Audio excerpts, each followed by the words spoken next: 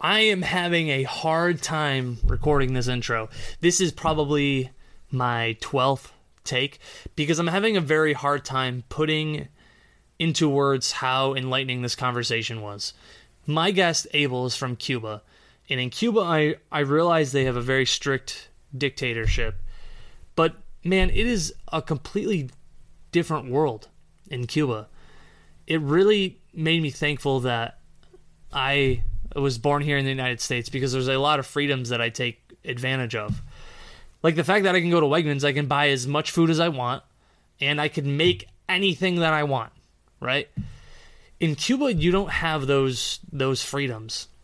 And every time I talk to Abel, I feel like I could talk to him for another hour. He is such a genuine, nice person. And no matter what's going on, this guy always finds a positive spin to put on things. And I think that is part of his charm on what makes him such a good real estate agent. And not only that, a father, a friend, a husband. And I'm stuttering because I really enjoyed this conversation, and I know I say that a lot, but this one was thought-provoking. It made me feel uncomfortable and really opened my eyes to a lot of things. So I don't want to build up momentum because I just want to get you to the show so you can listen to how awesome Abel is. So here's my guest, Abel.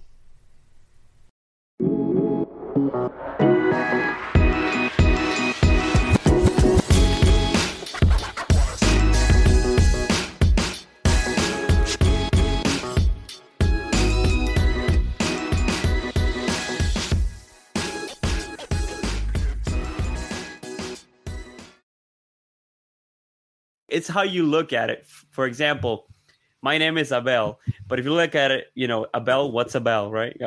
Abel, but yeah. Abel, that sounds more empowering. So I choose to go with Abel because it's more empowering, I guess, than just Abel. Dude, I love it. Dude, that's cool. That's it's a good play on words. And you're from Cuba, right? That's correct. Yeah, I moved here 10 years ago. Why? What was the thing that sparked it? Persecution, bro. Really? My family, I was born a Christian. My dad was the minister, and we were persecuted in Cuba for our religion. So my dad for years tried to flee the country illegally, but he never had success. So then it opened up some doors, and he met some people and said, hey, the U.S. actually gives a certain amount of visas to the world that all the people can qualify. And then he applied for that, and it took like 4 years, and he finally got it. And you go through an interview process. Like, they're not just giving visas left and right to anybody that could come into the country, right? So They want to make sure you're legit and that you're suffering persecution, or you have a legit reason to come to the United States. And So he did, and he brought me with him. So that was 10 years ago. Wow. So you said persecution from the government, the communist government, because they wouldn't let him worship, basically. Pretty much, yeah. I mean, if you know anything about how the communist government works, they really don't like united groups of people. They're all about control over the masses. They have this thing called the CDR, which stands for like Committee of Defense of the Revolution. And pretty much it's like your neighbor could be a spy, and they could be watching what you're doing or what you're saying. It's this stuff, man. Like, you're not allowed to eat beef in Cuba. You're not allowed to eat beef? Listen, if you kill a cow in Cuba, you get more years in prison than if you kill a person. What? And it's not because they worship the cows like in India. It's because they're property of the state. So if you kill a cow, you go to prison for more years than if you kill a person. How's that? Wow. So there is a black market. You could buy it, right? But if your neighbor smells it, because they can tell you're cooking beef, they can snitch on you, and you could have the police knocking on your door, dude, search through the house, dude. It's a level of control that people that live in this country really don't appreciate the liberty and the freedom that you have here. Imagine the government controlling every single move, like what you do, what you go to work. They literally have control over everything: the news, the media, the radio. It's just the propaganda on the streets. Like, it's just a brainwashing experience that I grew up with. So coming here was like, oh my God, I'm free to do whatever I want, you know? Yeah. That must have been there's literally a part of the government that's devoted to preventing revolutions from happening, right? What was the name of it? You just said the CDR, the Committee of Defense of the Revolution, and you everybody have a committee for that, dude. They make everybody be a part of it. Like, they sign you up, and there's like a rotation system. You know how you have the neighborhood watches and people walk around the neighborhoods? It's similar to that in the regard that people go and just check on each other, right, for their well-being, but they're really just making sure that you're not cooking beef, right?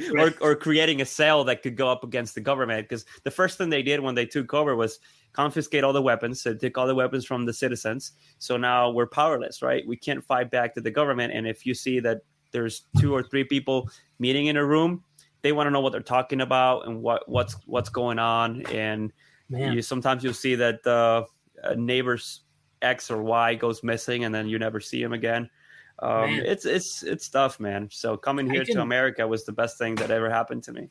Yeah, that must have been such a culture shock for you. Like my grandparents left Portugal very shortly before they had their revolution. And I remember my grandfather telling me stories that he couldn't hold hands with my grandmother in public. He couldn't kiss in public. There's like a very long list of rules. And when he came to America, how shocked he was, and almost like he was still to the point uncomfortable doing PDA with my grandmother, just simply as like holding your hand and stuff, because it was such a strong culture shock. What was that for you? I mean, 10 years ago, not to pin an age on you when you came over, but how old were you? Yeah, I was 14 when I came over. And, there's this thing when you turn 16, they draft you to the military. So they make everybody go through the military once you turn 16. So I left when I was 14. So by that time, right around that time, it's the sign-up process. So I literally left like borderline. If I would have stayed a few months more, they would have drafted me to the military, and I would have not been able to get out of Cuba. Wow. That's pretty crazy, man. You put it very well just a few minutes ago that I don't think people realize how lucky they are. Like the fact that we don't have a mandatory military, like stuff like that. And that not only that you can go on Facebook and say whatever you want about the president. Yeah. I mean, it's just something as simple as that, freedom of speech, that you can go on social media and say whatever the heck you want, even if you're going to get people upset and they're going to comment, but you're not going to have the government knocking on your door and taking you away. Right. So 14-year-old Abel comes to America. What's the first thing that you wanted to do? Well, it's funny because I was actually very scared, because that's one of the things they teach in communism. Like, they find an enemy, and the enemy of Cuba is United States. They picture they call them the Yankees. That's how they don't call them the USA or the United States. They call them the Yankees. That's how they call our country. And from an early age, it's like a brainwashing system. From an early age, they make you write essays about how great the revolution is, and then write essays about how bad the U.S. is, and how all the hunger and all the poverty and all the things that are going on in the world is because of the U.S., right? So it was a brainwashing experience. And then coming to America, I had those fears because that's all the things that I've always heard from a kid. Like, the U.S. is bad. You're going to go there and they're going to kill you. They're going to pull a gun and they're going to, so there was all this stereotype, I guess. It's how'd you call it? Because of all the fears that they put in people of the United States and Cuba. But then I get here, the very first thing that I wanted to do is learn the language. I wanted to be able to communicate with people and just learn about the culture and help my family in Cuba. That's all I ever wanted to do. Did you already know a little bit of English when you came over here? Or was that a fresh slate? Nothing. It was Wow. fresh start. And I mean, I came straight to Syracuse. It's not like I went to Florida where everybody speaks Spanish. Yeah, that's Um, like, why Syracuse? Why did your dad decide on here? so this refugee program sends people out to the different states. So like they literally give you, okay, you're going to Syracuse, or you're going to Texas, or you're going to Florida, and so you go wherever they tell you to go. We were just happy to be here, so it was Syracuse. No friends or family. It was tough, man. It would imagine being in the school and not being able to understand what the teacher's saying.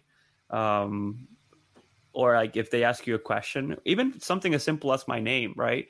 Abel, we were talking about it right before the stream, and I wouldn't know that they were talking to me because that wasn't how I was used to hearing my name in a different language. So with English, with another language on top of that, right? Yeah, so it was a tough time to adjust. Now I look back and I was like, man, I wish I could go back to high school. You know, I have a few teachers that I'm still in touch, and I can count it with my hands, the people that I'm still in touch from high school. But I wish I could go back and be able to talk freely and be able to communicate, because there was a lot of people that helped me. But to me, high school was it's like a blank moment in my life where I barely remember anything. Right. You just try to get past it, I would imagine, right? Yeah, pretty much. Were you taking like English classes, like how to secondary English classes? Yeah, so they put me in ESL, English as Second Language, but at the same time, you're still taking the other subjects. You know, your math, your English, your U.S. history, which I failed 3 times. Wow. It's funny, when I took the Regents, I thought I was going to fail the English for sure. I was like, yeah, this is going to be, I'm not going to graduate from high school. English is going to be the one that's going to stop me from doing that. And it was actually U.S. history that stopped me once. So yeah, I felt Regents 3 times. No, 2 times. And then I passed it the 3rd time for the U.S. history Regents. Well, if you're going to fail one, I feel like the U.S. history is probably the one, right? Yeah, I mean, I like I said, I was expecting English to be the one that it was going to be the tough one, and it was tough. I think I barely passed, but it was enough for me to pass and say, you know what, I'm done with it. Right. So, Abelman gets done with high school, and then like what were you looking to do when you got out of high school? Did you want to like carry your dad's minister? Like, is he a minister? He is a minister, yes. So is that something that you wanted to do, was like go into the church? Not really, actually. Quite opposite. I feel like because I was born and I saw how much you struggle and how much, I guess there's a reward piece where you're helping people and stuff like that. But at the same time, it's not easy being a minister. And I saw that in my dad growing up. So I was like, I really don't want that. I still go to church. I believe in God and everything, but I don't feel like that's my calling. I worship. I'm in the worship team. I play many instruments and I love music. And I feel like that's my calling in church, that I can help out. But no, I mean, at 2 months after, so I graduated in June 2014. And by August, I was already getting married. Wow. So I did not have time to think about what I wanted to do, if I wanted to go to college or anything. I started working while I was in high school because, again, I wanted to help my family in Cuba, help my dad here to pay the bills. Were you sending money to your family in Cuba? Yeah, still do. Yeah. Oh, really? Mm-hmm. Well, that just that shows how good of a human being you are. That's all. You're still supporting the family from it, Well, I feel like it was a gift, an opportunity for me to come here, because I don't know where I would be if I was still in Cuba. So, right, the fact that he opened doors and I could be here, that means I could bless other people back in my country. Right. And how did you meet your wife? So I actually met her in church here, the church that we were going to. She was going to SU, getting her electrical engineering bachelor's. Very successful, drove a pretty nice sporty car. She's 10 years older than me, so I was like, she's so out of my league. Nice. I mean, I was just finishing high school. I didn't even have a job at the time, and I started writing songs for her. and she fell in love with me, and we got married right out of high dude, school. you are so smooth, man. You said it. I was all like, I got nothing, man. too. I got nothing to offer but my music. Dude, I love that. You're like, I just started writing her music, and then we fell madly in love. No, she kept me in the friend zone for about a year, man. It wasn't easy. That's funny. That's my wife's older than me too. She's 6 years older than me. So okay, it's funny that you said that, because what are you gonna do, dude? Same thing. I thought she was out of my league, but joke's on me, right? I saw it. Almost like, yeah, that's wifey material right there. So I'm gonna fight hard to get her. Dude, that's funny, man. That's so you got married, and then I feel like we have to talk about the fact that you were working for Blizzard, the same people who made StarCraft, that poster behind you. And I was an avid StarCraft player. I haven't touched it in a while. I was a big Protoss player. Dude, I'm a Protoss player. Look, where's my hat? Oh no, I have a Terran hat right here. Oh, I have my Protoss hat. There you go. That's my main race. Listen, don't get it twisted, Abel, because I was maybe a silver league at best. At best, dude. I was probably like fluctuating on bronze and silver. You know, I was always like a game away from being back to bronze. I mean, not to brag, but I could get to silver with one hand with my mouse, just doing cannon rush, and dude, cannon rush. Wow, that's a term I haven't heard in forever. That's hilarious. So was like video games to you?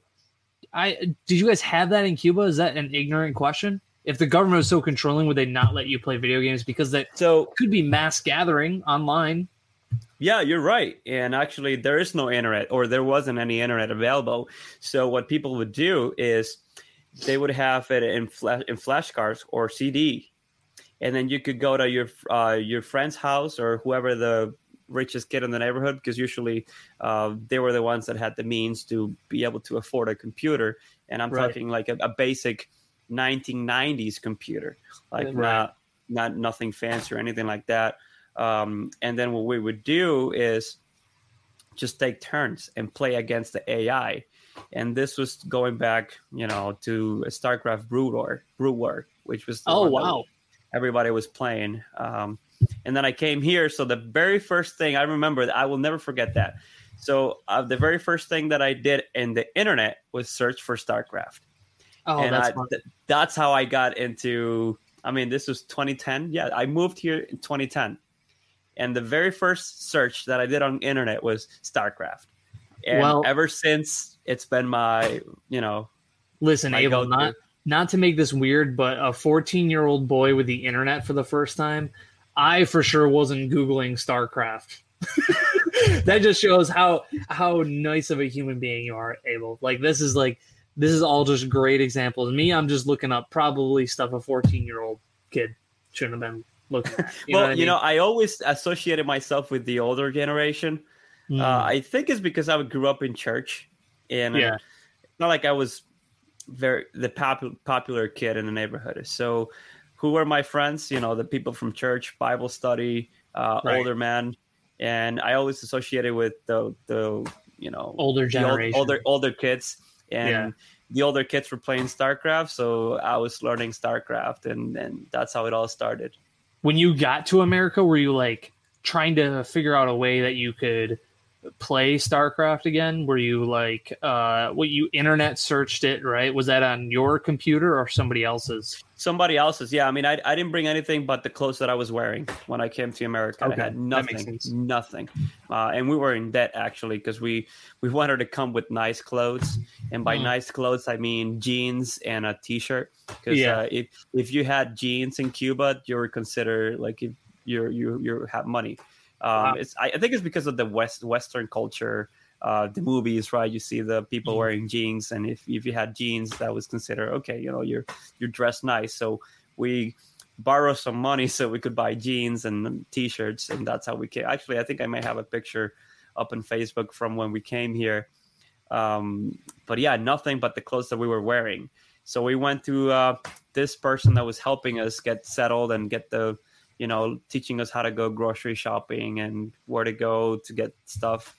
And they had a computer, and they was like, oh, here's a computer in case you need to, check some email or stuff. I didn't even know what email was at the time. Yeah. I was like, oh, internet? Okay, I know what I got to do. StarCraft, and I think the first thing that popped up was YouTube, and I remember just going into YouTube and spending hours. I would just sit there, watch people play, and as soon as I could, I saved enough money, I bought the StarCraft 2 Wings of Liberty copy, and then I would just install it in the whatever friend's house that I had at the time and play there. Right.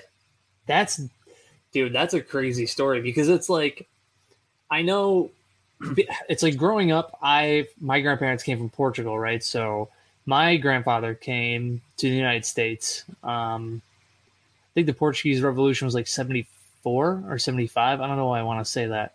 But my grandfather came over shortly before. So this was a long time ago. We're talking about you just coming over to America 10 years ago, which is not that long. I remember when StarCraft 2 came out. Yeah. I remember downloading it on the release and having it pre-purchased and like ready to rock and load. Like it's so crazy to me that time does not seem very far away to where you are at now. Right now. That was a crazy difference. Crazy difference. Yeah. So, I mean, I like I said, I grew up in church, but this was in like a country type of place that we lived at. So from an early age, my dad taught me to work hard, work on the farm. We lived off the land. So growing up, I was like, I'm going to work hard. And I got here, and it was like so many opportunities. It was literally the land of opportunities. I started working just as I was finishing high school. I worked at a Columbus bakery in downtown. Yeah. Yep. So I actually worked in the deli, just making sandwiches. I mean, I remember struggling because I didn't know anything. So my cousin was the one that got me a job there, and I would let her do the talking, and I would just do the prepping. I cut the meat, and I would prep the sandwiches and stuff like that until she finally left and said, okay, it's up to you now. So I had to have interaction with customers, and that's really when I started to learn English. So this is like 1.5, 2 years after coming to America, that I could start to speak some words, because I would understand. That was the very first thing that I learned how to do. I would watch a lot of movies, I would watch a lot of series, and I would do the captions in English while listening in English. So I would try to correlate the words with the captions, and that's how I learned it. So I could understand it and I could read. That's how I was able to go through high school, because I could understand some of the stuff they were saying. Plus I was able to write and read, but I couldn't speak for dude. I would get tongue twisted, and I was also very shy and very afraid to speak. So working in customer service pushed me to go beyond my comfort zone, and just having that interaction with people. And some customers were great, and they would correct me in my accent, like say, oh, that's not how you say this. Some other customers would get annoyed and just leave. Right. But overall, I think that job was the one that really had the biggest impact in me learning English. That's pretty crazy. The fact that the job, I mean, it's a brilliant idea, really, to do the to watch the TV show, the movie with the captions to learn English. That's something that I never, I'm having like this feeling of, I don't know if I want to say guilt, or because it's not, I don't feel guilt, but like this is the shit. I don't have to think about any of this. You know what I mean? Like right. You had to watch the movies, not for entertainment value, but so you can learn the language. You know what I mean? Like, and it's this idea of being in a totally new country. I can understand why you'd be nervous, right? Because you could be one wrong accent away from accidentally offending somebody, right? Well, especially even in school, like people are making fun of you. Like I remember the very first thing that I learned how to say was "I don't know," so that people wouldn't ask me questions. Like if they asked me a question, I felt like that was a safe answer to say "I don't know," and then they would just leave me alone. And I remember once, I think this was a global history teacher, and he asked some question, and he said Abel. And, I knew they were talking to me because now I knew that was my name, and everybody's looking at you like expecting an answer. And I said, I don't know. And the teacher said, don't you know any other phrases or words, something like that it's not I don't know? And I reply, I don't know. And the whole class started laughing, So exactly. So it was very embarrassing, the fact that I couldn't, talk back to the people. Right. Well, and it's like, then you're playing StarCraft 2, and you were putting out these, like, was it instructional videos, or was it just you like playing StarCraft? Like, how did it start to the point where the creators of StarCraft reached out to you to be a part of what they were doing? How did the ball get rolling with that? So I was, like I said, I was always big into watching YouTube videos since I came here to America. That was the first thing I Googled, and I would watch Husky.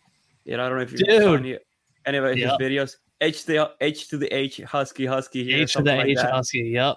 Yeah. So I would watch his videos, and I really like how the energy and Day 9 and all these great commentators, they would just give so much energy and make the game look so much fun. Like, it's competitive. In the blue corner we have the player from Argentina playing against the American player, the Protoss, on the bottom left, and they really make it like you're watching a football game or a basketball game. And I was like, oh, I really like that. And I started doing it in Spanish because obviously I couldn't do English, so I started doing videos and streaming in Spanish of me playing against other people online. I think the highest I ever got was Masters. That's the highest I ever got with Protoss. And I would post videos, and then by that time there was this tournament. This is an American called Copa America, which all the players from South and North America played against each other, and it was like a legit tournament. And I started doing videos about it, and that's how the people from the Blizzard organization reached out and say, "Hey, would you like to do this for a living? We would really like if you came on and started just casting games from professional players." And I was like, "Yeah, I like that." That must have been wild, huh? Yeah. So I mean, most of this, I started doing songs. Like, I would write songs with popular songs out there. I would just change the lyrics. I would use the background music, but it's all about StarCraft or the video games, and people started to watch, and that's how it all started, man. That must have been wild, getting it like an email from Blizzard saying, "Hey, you want to do this full time?" I would have been like, "Listen, I've been an avid World of Warcraft player since Burning Crusade came out, just before that, 2008, I think 2009, somewhere in that neck of the woods." Yeah. If they came to me and said, "Do you want to work for us?" I'd be like, "That's a no-brainer. Absolutely, I'd want to work with you." And the pay was great, man. So it's not only you're enjoying the game, they also pay you really well. Like, for a weekend, I would earn $500 on a weekend just commentating.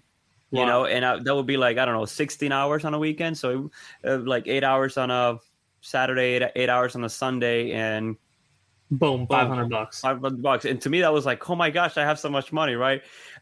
Doing stuff that I really like. Right. But it wasn't like every weekend. It's like every time there's an event or like a tournament, something like that. So it wasn't like a stable job, but I didn't see it as a job. To me, it was like, I'm having fun. I'm meeting people. I'm playing the game that I like. To me, it was like, I would do it for free. You don't even have to pay me. Yeah. You didn't want to tell them that, though. Right. No, it was nice, the fact that they paid. It helped get to upgrade my computer. And then the sponsors, of course, I mean, they would give me, like, HyperX will give me headsets, and I would be able to wear those live. And nice. It was nice, dude. Like, thinking back to those days, and even going to BlizzCon and seeing it live in California, they paid for the flight, they paid for the hotel, they had a car waiting for me. It's like, I felt like I was a king. I just texted, like, I'm here, and here comes a car to pick me up. It takes me to all these places, and then I go to the BlizzCon, and I get a VIP pass, and I'm amongst people from all over the world that travel just to see the games and the costumes, and dude, it was amazing. That is so cool. What a unique thing. Like that must have been a powerful experience. Huh? That must have been like, man. Yeah, I mean, think about it. People say, "Oh, this guy's just playing video games," right? They're quick to judge, like, "Oh, it's just stupid video games," right? And all the things that you heard from a kid. Oh, don't spend too much time playing video games and things like that.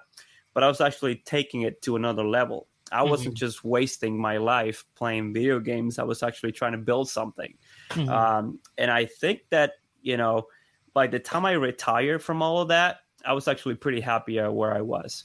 It was right around when Blizzard started to change management, and they weren't doing so well as a company anymore, and the staff changed. So it wasn't really, how corporate works, man. Corporate's all about the numbers and sales, and it's not about making the game fun anymore. It's about how much money they can make off the game. So it was right around that time when I retired. Was it when Activision bought Blizzard? I can't remember when they did. I feel like it was. I think it was right around that time. Yeah. Because that's been everybody's gripe is when Activision took over Blizzard. That's when like the World of Warcraft content changed. That was when everything was more focused now on how can we squeeze each game for as much dollars as possible. And that was an overall general census from the players. Everybody was kind of upset that Blizzard did it, but they were a powerhouse. Like Blizzard Entertainment, they're responsible for Warcraft, StarCraft, Overwatch now. Warcraft 3, Diablo. How to forget Diablo? Like Hearthstone. These are all massive games. I mean, they really changed the gaming industry. And it was shortly after that Mike Morhaime retired too. I mean, he was like one of the most loved guys. He was the founder of Blizzard Entertainment. So yeah, once you go into the corporate America and you're a publicly traded company, it's all about the numbers and how much money you're bringing in, and it's not about let's make the game better. Let's do more tournaments. The average playing time is only a half hour. That only equals about $20 per minute. We got to crank that average playing time up. We got to get those numbers up and then it just turns into something that you don't love and that you're not exactly. And that's why everybody started leaving. Right. I mean, they made StarCraft free to play, and they announced it about a year ago that they would not have any support for StarCraft. Like there won't be any new content coming on or anything. It was like, well, what you got it, that's it. Yeah. They did the same thing for. Did you ever play Heroes of the Storm? Yeah, I played that since it came out. Yeah, same thing. That I was kind of bummed because that's my favorite Dota, Defense of the Ancients. For those listening, don't know, it's like a hero-based game, and that was fun because it had characters from all over the Blizzard universe. And when they said that they were gonna stop putting out content, I was like, man, that's too bad because that was a really fun game. What? Yeah, I mean, and if you were live at BlizzCon, seeing how much people were there to see the games, like it felt better than a basketball game or a football game because it was like a stadium. Like picture a stadium full of people chanting and watching the game live. It was a real thing, man. So to see that the company just turns the back on the game, that it was making so many people happy and also raising a lot of money. I mean, they were giving the prize for the first place was $100,000. That's crazy. So if you won that tournament, you get $100,000. And I think they had prices all the way down to the eighth place. So like there was a lot of money being moved in these tournaments, and these were like worldwide tournaments, and they just turned the back of the game on the community, on the people, and I guess the numbers really show it now. I mean, you don't barely hear anything about Blizzard games anymore. Yeah, it's I mean, there's definitely some things to be excited for, right? I mean, every time they come out with a World of Warcraft expansion, I pick that up, play it for about a couple months, and then I kind of petter off, and then Diablo 3 looks pretty exciting. I'm looking forward to that. When you were doing like your YouTube videos, was the idea just like, hey, I want to put out awesome content of something that I love, or was it more strategized? Like, okay, every week I need to put out a video, so I need to think of X, Y, and Z, or were you just shooting from the hip and just kind of like messing around with edits and stuff? No, actually, and no edits or anything. I would do the live stream and export to YouTube, and I was just having fun. Yeah, immediately. I wasn't really doing any editing or anything like that. No strategic or planning for the future. It was like I'm having fun. I'm loving what I'm doing, and yeah, I mean, I never thought I would reach so many people. I remember there was a tournament in Mexico once, and it was going to be the host for the World Cup in Mexico. Whoa. And they invited me to go and commentate, because obviously it was going to be in Spanish. They were going to have an English stream and a Portuguese stream, and they were going to have the main event, which was going to be in Mexico in Spanish. And they wanted big show for Abel right there, dude. That's Spanish speaking in Mexico. I was like, oh my gosh, this is huge. But then I wasn't a U.S. citizen at the time. So I was like, I can't go. I can't get a visa. I won't be becoming an American citizen until like a year from then. So I couldn't go. And people started to send me pictures from the crowd with my logo. And they were like, we need Cubano. That was actually my name, or my nickname in the gaming, Cubano. And yeah, and they would have the signs out from the crowd, so I could see it like from the camera and the live stream when they were putting in the public. And it was like, oh my gosh, I can't believe that I'm here from my room making videos about me having fun playing a game and commentating about the game. Right. And that now here's people in other countries that are, we want this guy to be here live on stage commentating. Yeah. So yeah, it was a good feeling. That's wild. When you see, sometimes I talk to people and they're like, I don't get why people watch video games. And I remember explaining it to my mom once, because I remember like when StarCraft announced grand prize was $100,000. I think at the time that was the most any video game tournament had given out at that point. Right. Yep. Now I think there's like CS:GO tournaments that are higher. You got League of Legends, and you got other games, Fortnite, that are paying millions now. Right. But it all started with Blizzard. Right. And that was a big deal. And I remember telling my mom about it. Like, can you believe they're giving 100,000? My mom was like, why do people want to sit and watch other people play a video game? And it's the same reason people want to sit and watch other people play basketball. It's the same thing. It's the same thing why people want to sit and watch golf. I am not a golfer, and dude, there is no way I'm going to sit down and watch a golf game. You know what I mean? I'm with you on that, bro. There's no way. But a StarCraft game, I might sit through on that. But some people feel like there's a wall that it's too complicated of a strategy game, because there's a lot of moving pieces into it, right? Mm-hmm. I mean, it took years before I was any good at the game, and before I was invited to commentate for Blizzard. It took years. And you would have to stay. And actually, I retired for two reasons. Number one, because of how the company they were changing their culture and everything that we know that happened. And number two, because I didn't have the time. So remember, I got married right out of high school, and we had our daughter a year after that. So, and while all that is happening, I'm still working full time. I'm still caring for my daughter and my family, bought my first home, and I was spending the whole night. I would stay up all night just watching games, staying up to date with the players, so that when I'm commentating, I could give them the real-time statistics of how the players were doing, and I would actually have facts to talk about. This is not just talk about what's going on in the game. You got to talk about the certain play style that a player has versus the other player, and identify the builds that they're doing, and how many games they've lost against each other in the past. You have to have all this information. So I was just spending a lot of time studying for that, and it just got to the point where I was like, it's not fun anymore. It's not me having fun. I don't have the time. I'm working full time. I'm missing out on my daughter time. or spending time with my wife or just doing anything else. I was just literally in front of a computer watching the games all night so that I could stay up to date to the statistics. And I finally said, you know what, it's time for me to retire. I had fun. I've seen it all. It's time to move on to the next big thing. So now you just do StarCraft videos every now and then, huh?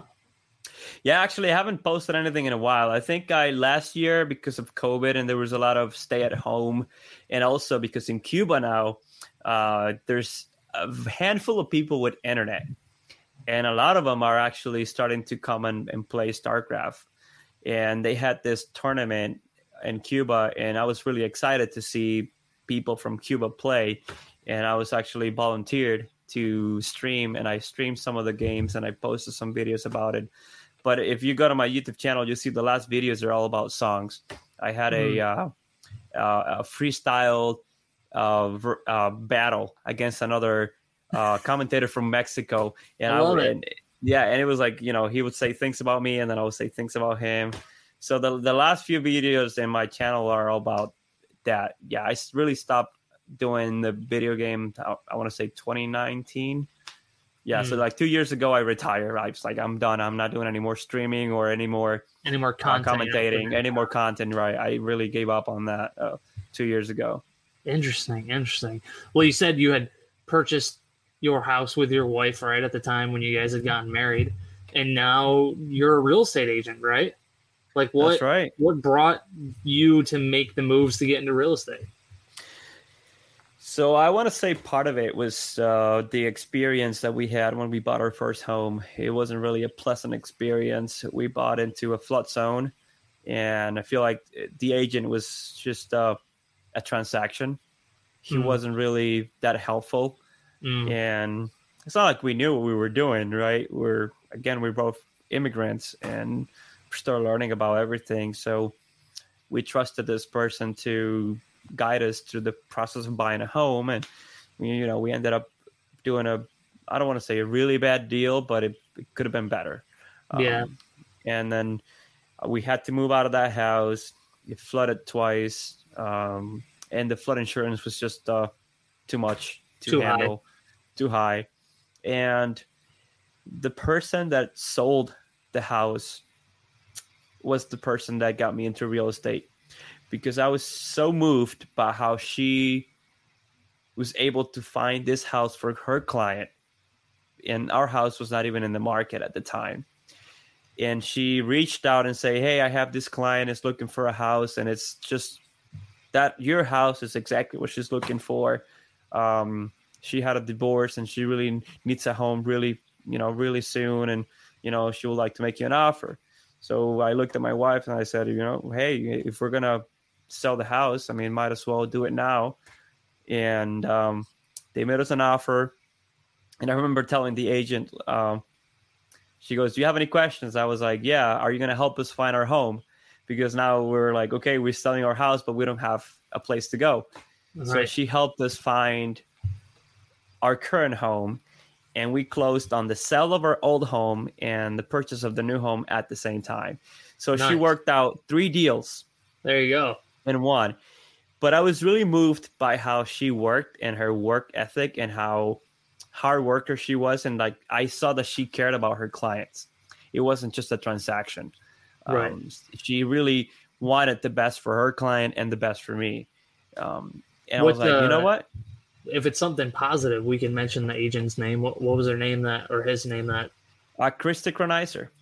Oh, okay. Christy from GRG. Christy, yeah. She was the person that pulled everything off. And I kept in touch with her because I remember telling her, hey, you know, if I ever wanted to get into real estate, would you be available for me to reach out and ask questions and talk to you? And she goes, absolutely. So I asked her out on a lunch date, professional date, and she was like, hey, you know, so you kept on your word and you want to pursue real estate? And I was like, yeah, tell me all about it. And she guided me through the whole process and got me started. And man, I couldn't be happier than That's than cool. I am. And did you when you became a real estate agent, did you do it completely full time, or did you do it as like a part-time gig for a little while? No, part time because again, I've family, lots of bills, a lot of family to support, so I couldn't Yeah. afford the instability of becoming a real estate agent. So I still had to work full time, and do real estate on the side. That's pretty cool. And when you became a real estate agent, what did you leave? Like, what did you quit doing? Nothing, man. I feel like I'm always trying to add on to what I'm doing. Uh, I didn't really quit anything, um, except my time, I guess, because right. now I'm on the road all the time and on the weekends, and What was the job you were doing before you were a real estate agent? so I'm still there. I haven't left my current company yet because two reasons. One, I have a lot of responsibility, and two, um, again, I still need that, I guess, paycheck to pay the bills. Yep. I hear you. So yeah, no, I work for Anaren Microwave. It's called now TTM Technologies, and we do space and defense work, just like Lockheed Martin. They're actually one of our customers, and I've been there for 6 years. Oh wow. Yeah, 6 years. And it was the place that taught me how to be a professional, because I grew from a floor level operator to a supervisor that I am now.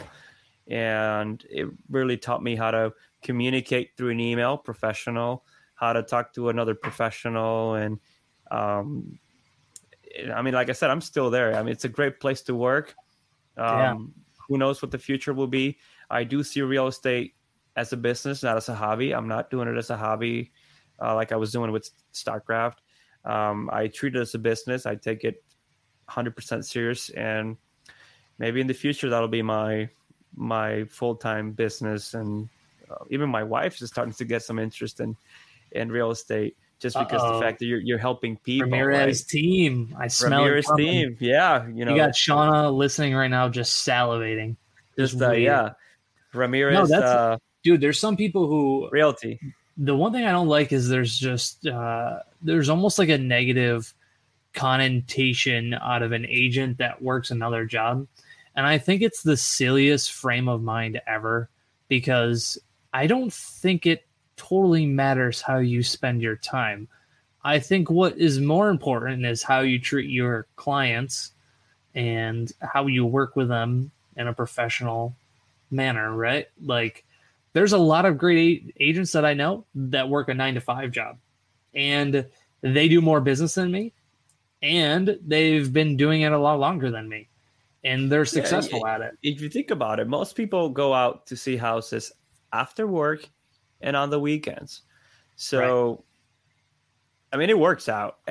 I'm not as busy as I could have been if I was doing it full time, but it's enough for me to stay busy every weekend and almost every single day after work. I have always stuff coming up. Like I was texting you today about one of your listings that I have someone out of state that is relocating to Syracuse, and they were looking at one of your listings. So I'm always busy, and I really like it, man. It doesn't feel like I'm working. Like I'm working 24/7, but it doesn't feel like I'm working. It feels like I'm doing something meaningful, and I really enjoy doing it. And I think that's what makes the difference, right? Because you're happy doing it, you're helping people, you're making a difference, and that's what makes it so rewarding. Right. And I think that's what a majority of people get into the business for, is because of the sense of I've said this so many times, and I know Shauna loves this line, and I say this all the time, but it's an opportunity for me to fill my cup as well as somebody else's, right? Like, I'm helping them make their steps into purchasing their first home, second home, forever home, whatever that may be. And I get to feel like I made an impact, because I came from retail. In retail, you just punch the clock, you stock shelves, you point a customer where they go, and you say, see you later. There wasn't very much sense of accomplishment until I got to like an upper manager position. You know what I mean? And this job totally gives me a sense of accomplishment. I kind of got in this business for a little bit selfish reasons. You know, I think I could admit that, because I wanted to feel good about what I was doing for a living, you know, and selling dog food wasn't it, dude. Selling dog food in horse panels just wasn't it for me.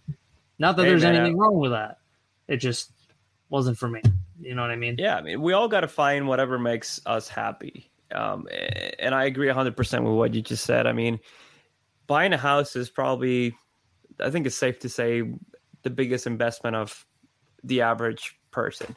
Because not everybody starts a business. Not everybody goes out to become a Jeff Bezos or, you know, the founder of Microsoft, whatever, the Elon Musk.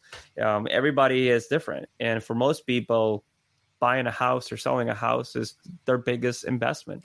And you want to make sure you have somebody that you trust and that it's going to care for you. And it's not just a transaction, like you were saying, just pointing out a customer where the milk is, or, you know, things like that. They stay for life. I mean, I have customers that I've never met in my life that I was able to meet through real estate.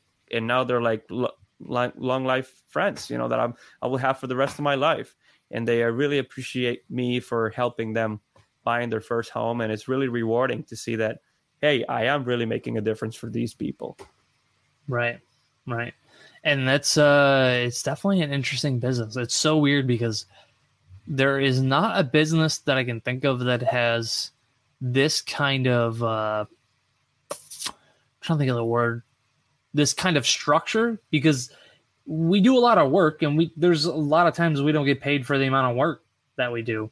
I try to explain it to people as like, imagine you went to work for a whole entire week, and then at the end of the week, the boss said, we didn't meet our quota, so you guys don't get your paycheck.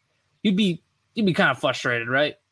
Yep. Then there's other weeks where they're like, hey, you worked an 8-hour shift, but hey, here you go. Here's your paycheck for the day. You're like, what? Where did this come from? You know what I mean? So there's like these different sides of this job that are just interesting.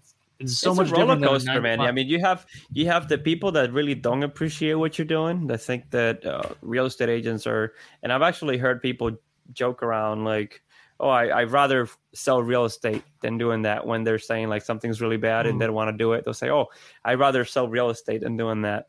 Yeah. Because it's like you said, it's a roller coaster. You have really good moments, but then you have really bad moments. I mean, you're going to encounter people that are going to require that you're there 100% of the time at 9 p.m. or 10 p.m. They don't care if you're sick. They don't care if you're with your family. They don't care if it's the weekend, Sunday morning, you're at church. They really want you to be there. And if you don't answer the phone, or you don't answer the text or email, then they send you a nasty, what are you doing? So you have those kind of clients. Then you have the other clients that, really see what you're doing and see the hard work that you're doing. So it's a roller coaster, man. You go through those cycles, right? Where you work an entire week and you don't get to see a paycheck. And then the weeks that you're kind of slow, and then you do get a paycheck. Because that's just the nature of the beast. Roller coaster is a good way to put it, because there are moments where you feel like you kind of want to pull your hair out and kind of everything's falling apart, right? Like there's some days I call it, you ever have a shower beer? You ever just get your ass kicked by the whole day? You crack open a beer and take a shower. You're like, screw it. You're like, screw it. No rules today. I'm going on. I'm off the hinges now. I don't care. I'll have a shower beer. And then there's other days where you're like, everything just seems to be going too good to be true. Yeah. This real estate market has been crazy. I mean, I started in March 2020. March 2020, huh? March 2020 was when I started. So no previous experience. I was just, doing my regular job, no sales experience. My communication skills have definitely improved since I started real estate. But no experience, man. So I got into the COVID real estate market and I just learned it. I didn't have anything to compare it, This is what I learned. So I adopted a very aggressive style of real estate agent. I was very aggressive on the offers and the terms, and I can get you the deal. I can make the deal work. And I lost some clients because of that, but I also gained some clients because of that. So some clients were not comfortable with me being, I guess, pushy. Because I was like, hey, we got to submit this offer before 6 p.m. and we have to make sure we put the best terms possible, and we do escalation clause and offer as much as you can if you really want this house. And I adopted a very aggressive style of real estate, and I lost some customers because of that. I'm going to admit that, but I also gained a lot of them because they would come to me and say, hey, I've been looking for a house for a year now and I can't find a house. And I was like, hey, I can find it. I will find you a house and I can get you an offer accepted. But I would be honest with you, then I would tell you we have to set expectations before you go in, because you're not going to get the house if you're submitting below asking price and you're still asking for a home inspection and radon, and you're putting all these contingencies that are going to make your offer just go to the bottom of the pile, So yeah, no, it's a roller coaster, man. I've had my sad moments where I've questioned, should I be doing this? And then my happy moments were like, yeah, this is why I'm doing this. I love it. Mm-hmm. And it's important to know that when you have those moments, should I be doing this? It's important to remind yourself the reason why you got into it, right? Not like, oh man, this is why is this happening to me? This is like, just remember all the good shit that you're doing and all the good stuff you're putting out there. That's the reason you got into real estate. You know what I mean? And that I got a family to support too. I got a lot of people that depend on me, and obviously that's a motivation.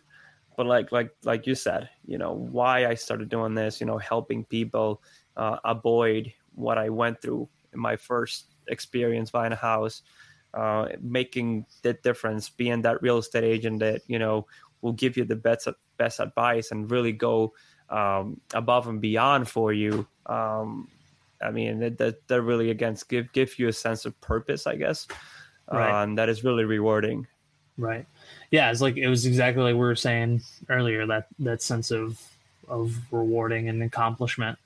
And it's, sometimes this business, you were talking about how you lost some clients, but like you said, man, you set expectations off the jump. And when I have a kind of like a step-by-step thing, like if it's you come to me and you're interested in a house and we show, say, like 5 houses, and then you want to put a purchase offer in, you've never seen one, we do something kind of similar to this where I share my screen, we do the whole purchase contract together, we talk about all the terms, we talk about the contract, and I'm having like the same conversation with people. Is we have to be aggressive and remember you talk to the listing agent, you do your due diligence ahead of time, see what kind of competition you're up against, because there's a difference in how you write a purchase contract when there's only 3 people versus when there's 15 people. Yeah. You know what I mean? And it's always like, I always try to frame it in that sense that I'm like, so far there's 10 offers on the table. Guess what? The chances that somebody waived a home inspection is very high. And I know you might not be comfortable with that. And I know that even makes me as a real estate agent uncomfortable. Do you love this house? Yes. How bad do you want this house? If you want to do a home inspection, we can do it. We'll just have to figure out a way that we can word how we're going to do this. But when they see home inspection, just know the chances drop a little bit. Or an EMD check, we're only doing $1,000 EMD rather than like $3,000 or something a little bit more, right? How much can we put down? As much as you can, because anything is going to help us, because there's probably somebody who's putting 20% down. And it's a very weird conversation because real estate agents have a very terrible persona to the public that we are just trying to pull one over on everybody, right? That we're kind of like slimy salespeople, right? There are definitely those kind of people in this business, but that is a dime a dozen, right? I can think of 10 great agents to one kind of cruddy agent, You know what I And mean? you're gonna find those kind of people everywhere you go. Everywhere, dude. I mean, if you're gonna everywhere. talk about, bad people, and that's just everywhere you go. It's Right, just exactly. human beings, right? So I'm always tiptoeing that line where I'm like, I don't want you to think that I'm trying to take advantage. I'm just, listen, this is how the market is. Mhm. This is what's happening. I like that you were using the term setting expectations, because that is what it is. The first time I meet somebody and they say, Corey, I want to buy a house, or I got pre-approved, I want to start taking a look at houses, I usually do not say, okay, let's go do a show. It's like I have a buyer appointment with you. I sit down, I give you the expectations. Hey, this is what we can expect. This is kind of the standard. This is what's happening right now. Things go on the market Wednesday. There's some kind of deadline Sunday night, maybe Monday if we're lucky. But this is kind of like I'm setting their expectations up. And I notice that when I do that, not only are they more educated, they make better decisions, and I'm writing less offers. Like I'm not writing 10 offers with you anymore. We lost out on the first one. I have one client that I don't know how many times I've explained this to them already. When they see asking price, they see this exaggerated number that is supposed to be I don't want to say starting point of negotiation, but they look at it from, okay, they're asking 200 for the house. That means we can come in at 180 and then negotiate it to 190. Right. It's like, no, they're asking 200 and you're going to offer 220 and hoping that you do an escalation clause to 230 and somewhere in between, we're going to get the house. Right. And again, not getting into the terms, just about price. And that's not going to win you not sometimes the purchase price can go out the window. All the terms are the meat and bones of that soup right there. So another thing that I've adopted is if you're pre-approved, I'm suggesting that we look at houses that are $15,000 to $20,000 less than what you're pre-approved. So that way you have that way you have some room, right? You have some room to submit an offer with an escalation clause and get the house that you want. Because if you're pre-approved for 200 and you're looking at houses of 200, you know how they do the 2049, you're not going to get it for 200. I mean, I'm sorry. It's just that the market right now, just like you, there's 100 people looking for a house and there are no listings. So whatever you see available, 100 other people are looking at that house, and some of them don't even have a choice because they got a divorce or they have a situation worse than you, and they're willing to pay more for the house. Right. That's just the nature of what's going on right now. So it's really hard for some customers to understand that. And I really try my best to not come across as too aggressive or like I'm looking out for myself because I'm going to earn a higher commission. It's like, no, it's not about that. I'm really trying to ask that question that you said. I think that's the best line. How bad do you want this house? Right. Because everything else is going to depend on that, how bad do you want the house? If it's like, oh, I really like this house, let's submit an offer. If we get it, fine. If not, then whatever. Then okay, yeah, no worries. We can do that.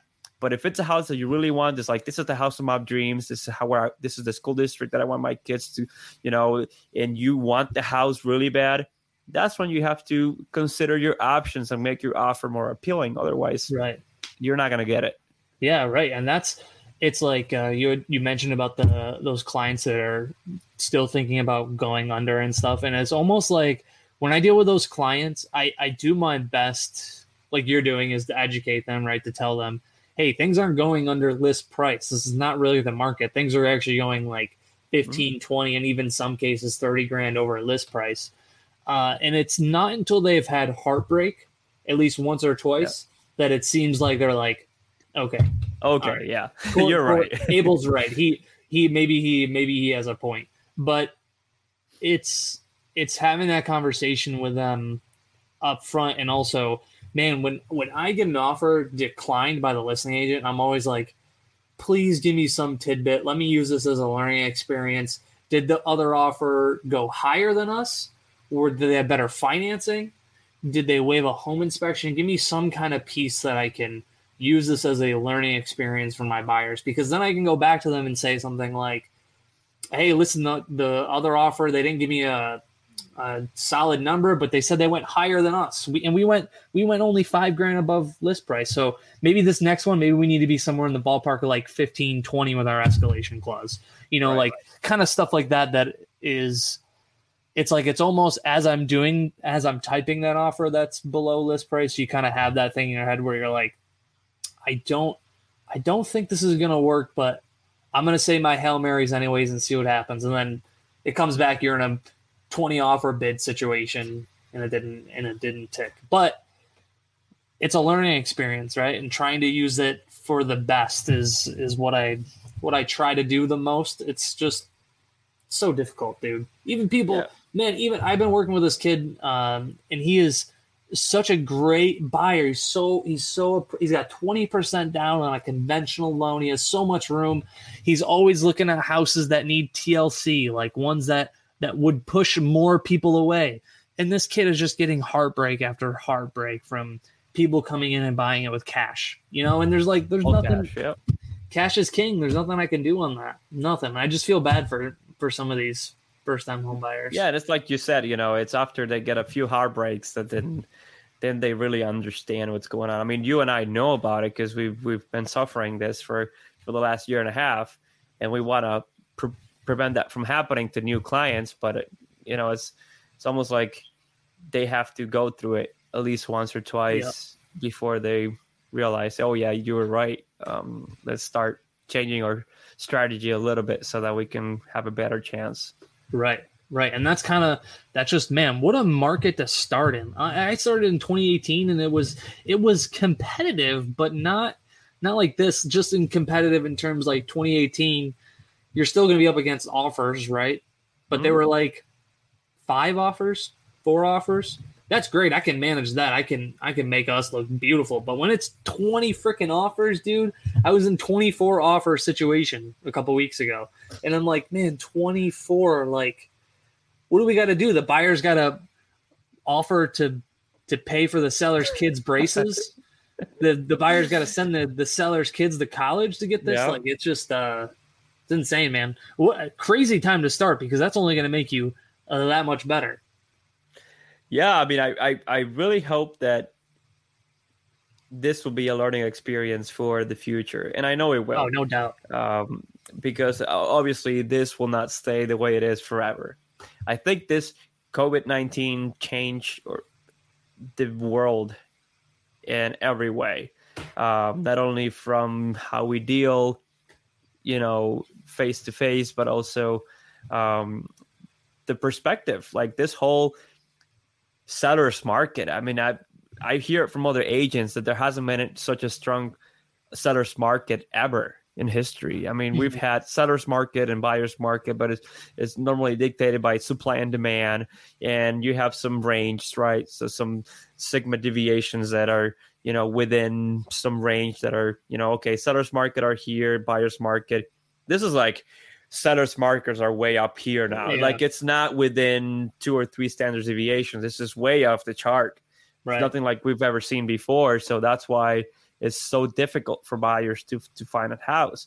And we're going to look back at 2020, I don't know, 5, 10 years, 15 years from now and be like, yeah, we're starting to see the pattern again. And we might see another market like we saw in 2020 and start getting ready for that. So I'm excited because, again, I didn't have any previous experience, so I didn't have to erase any past, you know, bad I was habits. Like, okay, bad habits, right? This is like, this is the way it is, and there you go. Just learn it and go with it. Damn. That's a good way to end. Abel, do you want to plug anything? Like, I know you're doing the local legends thing. Do you want to talk about that real quick? Yeah, sure. I mean, I haven't done one in a couple of weeks because I've been really busy. But I started this actually because I got a call from somebody in Canada, and they were offering this service. And this service was like, oh, you know, we don't sell leads, but we help you connect with business owners, and then you can get referrals. And it was like this crazy subscription amount that you had to pay a year. And I was like, you know what? I already know some business owners, and I have my gear that I can go and film, and I know some basic editing, I could start meeting small business owners and chatting with them, just like we're chatting today, and having this 20 to 25, 30-minute podcast, right? And talk about who they are, what they do, what services they provide, and how do they help the community. That was the whole thing. And I've done like 5 so far, and it's been one of the most enlightening experiences of my life, because not only are you helping them connect with the community, but you're also learning from their experiences, how they started, and how they went from working in sales to starting a business, and how they're helping the community, how they're making a difference in the community now. So it's been really enlightening for myself. And I think it's that spark. It lights a spark inside my life. It's like, okay, if they did it, then I can do it too. Right. And, they say you are what you surround yourself with, so if I surround myself with legends, then eventually I'll become a legend too. So I like to think about it that way. And it's like a win-win situation. I'm helping them get more business while I'm helping myself by not only getting some exposure online, but also learning about their experiences and getting tips. I've gotten so many good feedback from people about this local legends. Like this shirt right here was made from Liana, and she was on my local legends show not too long ago.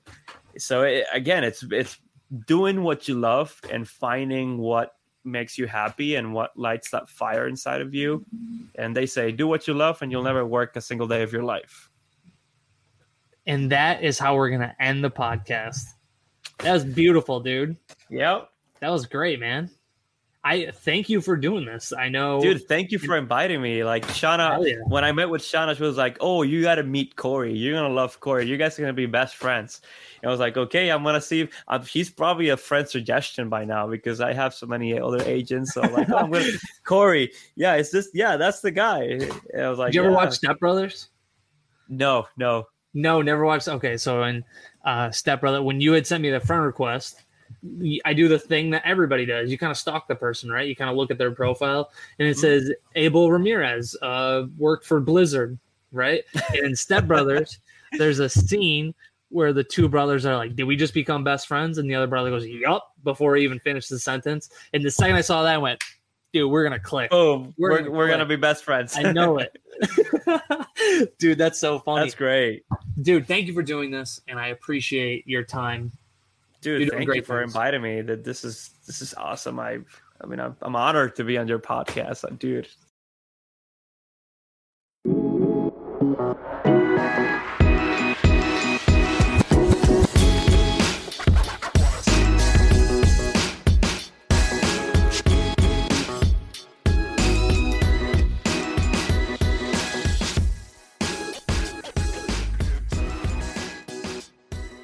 If you like this episode, make sure you review it, subscribe, follow. If you share anything from the podcast, just use the hashtag CoreyCast. And I want to say thank you so much for listening. It means a lot to me.